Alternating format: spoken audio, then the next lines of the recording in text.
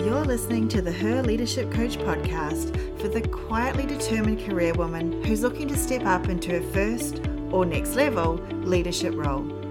If you're looking to make a bigger, more positive difference in your organization, you've come to the right place. Well, hello, welcome in. It's Rochelle. On today's episode of Her Leadership Coach, I'm going to dive deeper into a framework that I introduced in last week's episode, and that is the neurological levels model developed by Robert Dilts. So if you missed last week's episode, feel free to go back and take a listen to that, although this can be done in any order, so you might want to continue listening and then go back. This is an incredibly important model to understand, which is why I'm going to go deeper into it today. I'm going to assume that you are not listening to me right now because you want to be a run-of-the-mill leader, right?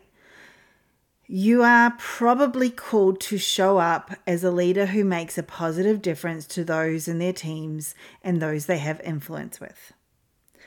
So becoming that type of leader is not just about assuming a title or a role. I'm sure we can all think of leaders that we know that have the title but don't live up to the name, right? So the journey to becoming an impactful leader is about a deep personal transformation that aligns your identity, beliefs, capabilities, and behaviors with that of a leader. So let's dive into the neurological levels model and talk about it in a little bit more detail. So I want you to picture this model as a 6-story building. And at the ground floor, we have the environment. And this is where our actions are taking place, who we interact with, and where we are physically, right? So, for example, are you working from a bustling office where everyone is noisy and doing things around you? Or are you leading from home, wearing your slippers with your business shirt so that you look good on a Zoom or Teams call? That may be me quite often. All right, let's take the elevator up to the 2nd floor, and this is where we examine our behaviors. So the actions and reactions that make up our everyday life. Maybe you're someone who's always the first to step up when there's a problem. Or maybe you tend to hold back, preferring to listen and observe before you dive in. Okay, on up to the 3rd floor where we find our capabilities. And this level is about the skills and strategies that we've developed over time. So it might be things like decision making, communication for impact, for example, or time management. What are your strengths when you think of your capabilities, your skills and strategies? And even what areas do you feel like you want to improve on as a leader? Often that's where we stop though, right? And again, if you didn't catch last week's episode, our traditional leadership courses are focused generally on this level. So then we go up though to the 4th floor, which is our beliefs and our values. And this is the engine that drives us. The core beliefs and values that guide our decisions and our behaviors. So maybe you value authenticity and courage, striving to be a leader who shows up as her best self. Or perhaps for you, it's about empathy and connection and leading from a place of understanding and compassion. So it's going to be different for everyone. And then the penultimate floor, the 5th, represents identity. And this is where we find our self-concept, that I am declarations that shape our perception of ourselves. And it's here that we truly embark on this journey of transformation, rather than accepting a static identity. So rather than saying, yep, this is who I am, I can't change, we can recognize the fluidity of our sense of self and the potential for growth, right? If we have this growth mindset, we recognize that we are able to grow and we are able to change, and our identity can change. Now, you may perceive yourself as a leader or a mentor or a team member. At the same time, Your identity extends beyond your career, right? Your professional realm. You may also see yourself as a parent or a friend or a community activist or an entrepreneur. We are multifaceted beings, and each identity facet contributes to our unique dynamic blend of who we see ourselves as. Finally, we reach the top floor, which is the highest level of the building, and that is what Robert Dilts calls spirituality. Now, this isn't necessarily about religion, although it could be if that's a central part of your life, but instead it's about understanding your place in the larger scheme of things, that greater purpose or system that you connect with. So maybe you see your leadership role as a way to create a more inclusive, nurturing work environment. So that's your bigger picture, your why, your purpose. Or perhaps for you, it's about your position to drive social change. And each one of us is going to have, our own special why behind the bigger idea behind why we want to be a leader. So once we understand these neurological levels, we're armed with this sort of head-to-toe guide to our leadership adventure, right? We're talking everything from the down-to-earth details of our environment and our behaviors, right up to our deepest held beliefs and our bigger purpose. And hey, this is not a quest to fix ourselves, right? I know we often hear that we are broken, that we need to be, to get ourselves right for leadership, but we're not broken. We're what I like to call perfectly imperfect, and that is what it is to be human. This journey is about really diving deeper into our own unique leadership style, and then appreciating the intricacies and embracing the nitty-gritty. It's about understanding who we are and how we tick, and then being able to grow to become the leader that we want to be. Now, as I mentioned last week, when we talk about leadership development, and there is that focus on altering our behaviors and improving our skills, so the second and third floor of the neurological levels model.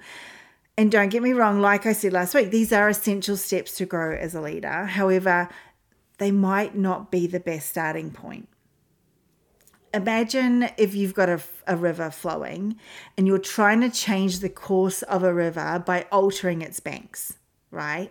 You might manage to redirect it for a while, maybe even a decade, but it probably takes constant work and maintenance. I've seen this in action with riverbanks. On the other hand, if you were to shift its source, where the river has started, its very identity, then the river will naturally flow along a new course.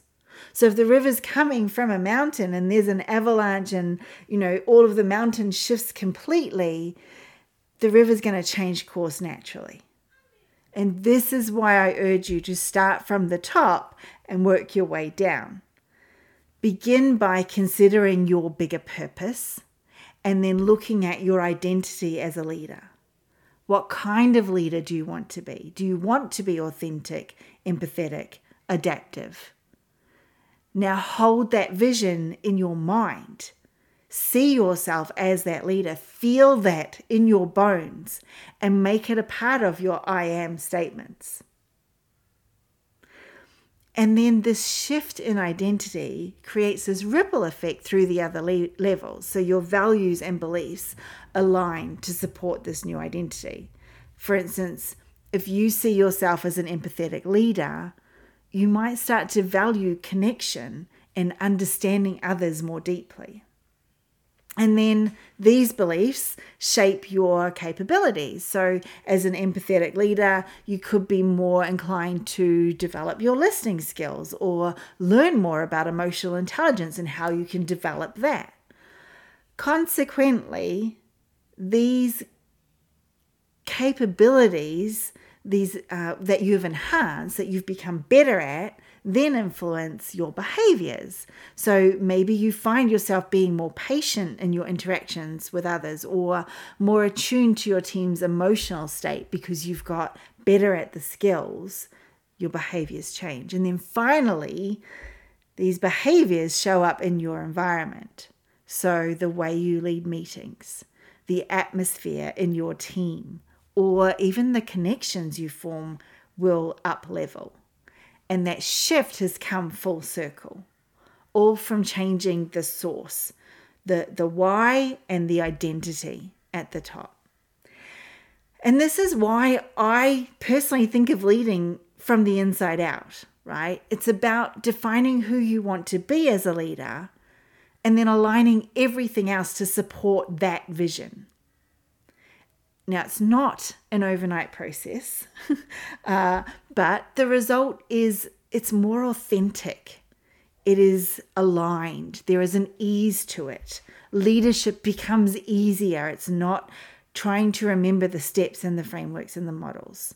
And it is more sustainable. It becomes a part of who you are.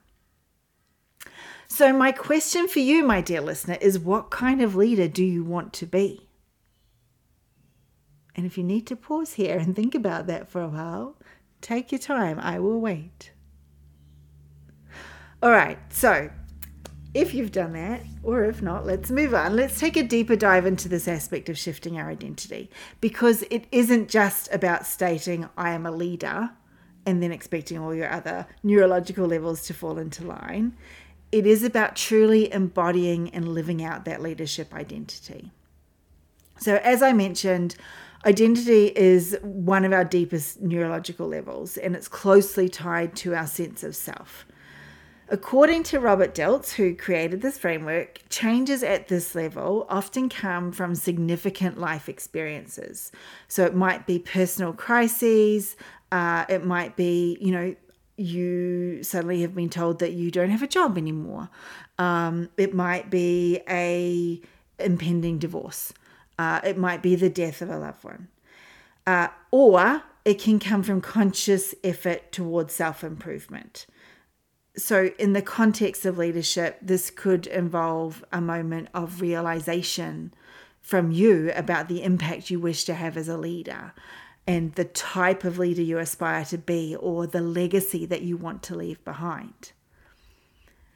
Now, unfortunately, these insightful moments alone aren't enough, right? So they might spark the desire for change, but embodying a new identity is a process that requires continual commitment and action. And a lot of it starts with this process of self-reflection, introspection, asking yourself questions like, what core values do I want to embody as a leader? Or how do I wish to influence others? Or maybe I wish to influence the environment or the organization around me. What personal strengths can I leverage to support this new leadership identity? And then what new behaviors and skills do I need to develop to truly live this identity? And these questions enable a deep exploration of your identity, right? Who you are becoming, and form the basis of your transformation. They're not just theoretical. They are crucial stepping stones in the journey to aligning your lower neurological levels, so your beliefs, your capabilities, the behaviors and environment, with your leadership identity. It is a deeply personal and profound transformation. I have been through it and I'm still going through it. It is a journey, and it really demands this genuine alignment of all aspects of your being to the leader you aspire to be. That's why I say it's not about doing leadership, it's about being a leader from the inside out. So now that you've sort of defined and started to embody your leadership identity, the journey then continues with examining your beliefs and values. And remember, these elements really act as the backbone to your identity. They provide the why behind what you do and who you are, aligned with the purpose, which also provides the why behind what you do and who you are. beliefs and values are powerful drivers of behavior, and they're not fixed. I think often we think our beliefs and values are fixed, but they are not. They are formed over time. They're influenced by our experiences, our cultures, the environments that we grow up in, and they can be changed. The ones that we have now shape our perception of ourselves, of others. They shape our perception of the world, the entire world around us, and how we see that. And I did a whole episode on values that you can go back and take a listen to. That is in season 1, episode 8. And I will drop the link for that in the show notes as well. But for now, let's say, for example, you've decided to embrace an identity as a compassionate leader. And then you say, well, do my current beliefs and values support this identity? And you might believe that people are inherently good and deserving of empathy. That might be a belief that you hold. You might value right now patience, understanding, and open communication. And so then the values and beliefs that you have now naturally align with your chosen identity. But what if you have beliefs that don't align? So what if you hold a belief that being vulnerable is a sign of weakness? Perfectly normal belief in this day and age, right?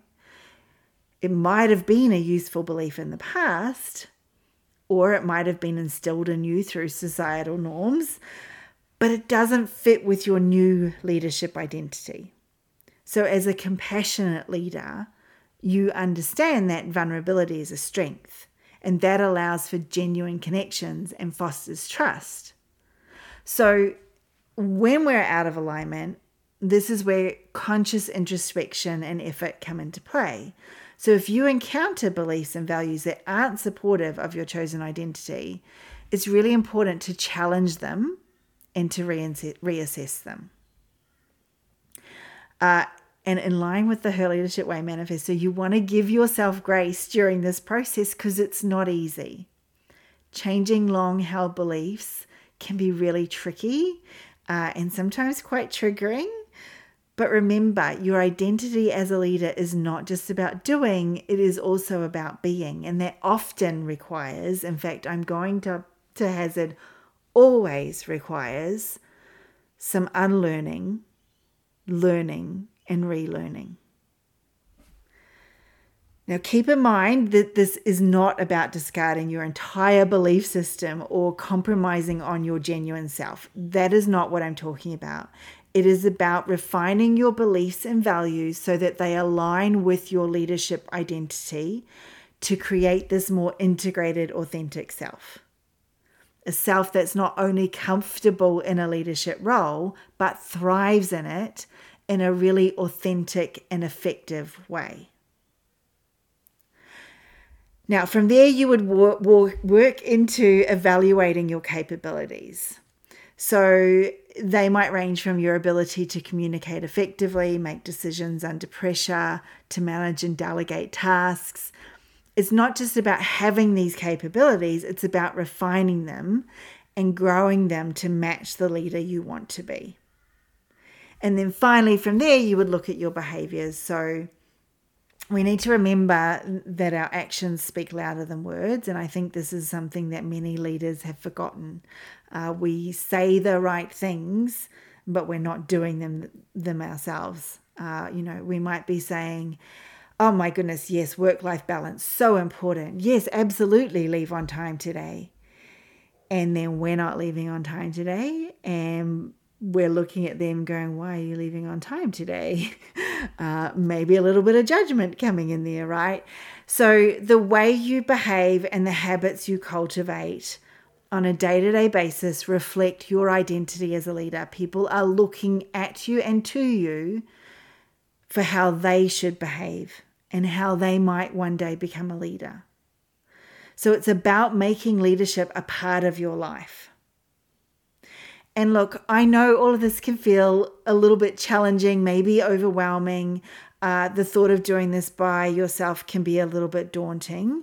And I want to let you know you are not alone. We have the Accelerate Your Leadership Academy, and it provides the resources and communities to support you in this journey. It is specifically designed to guide and support you through these processes.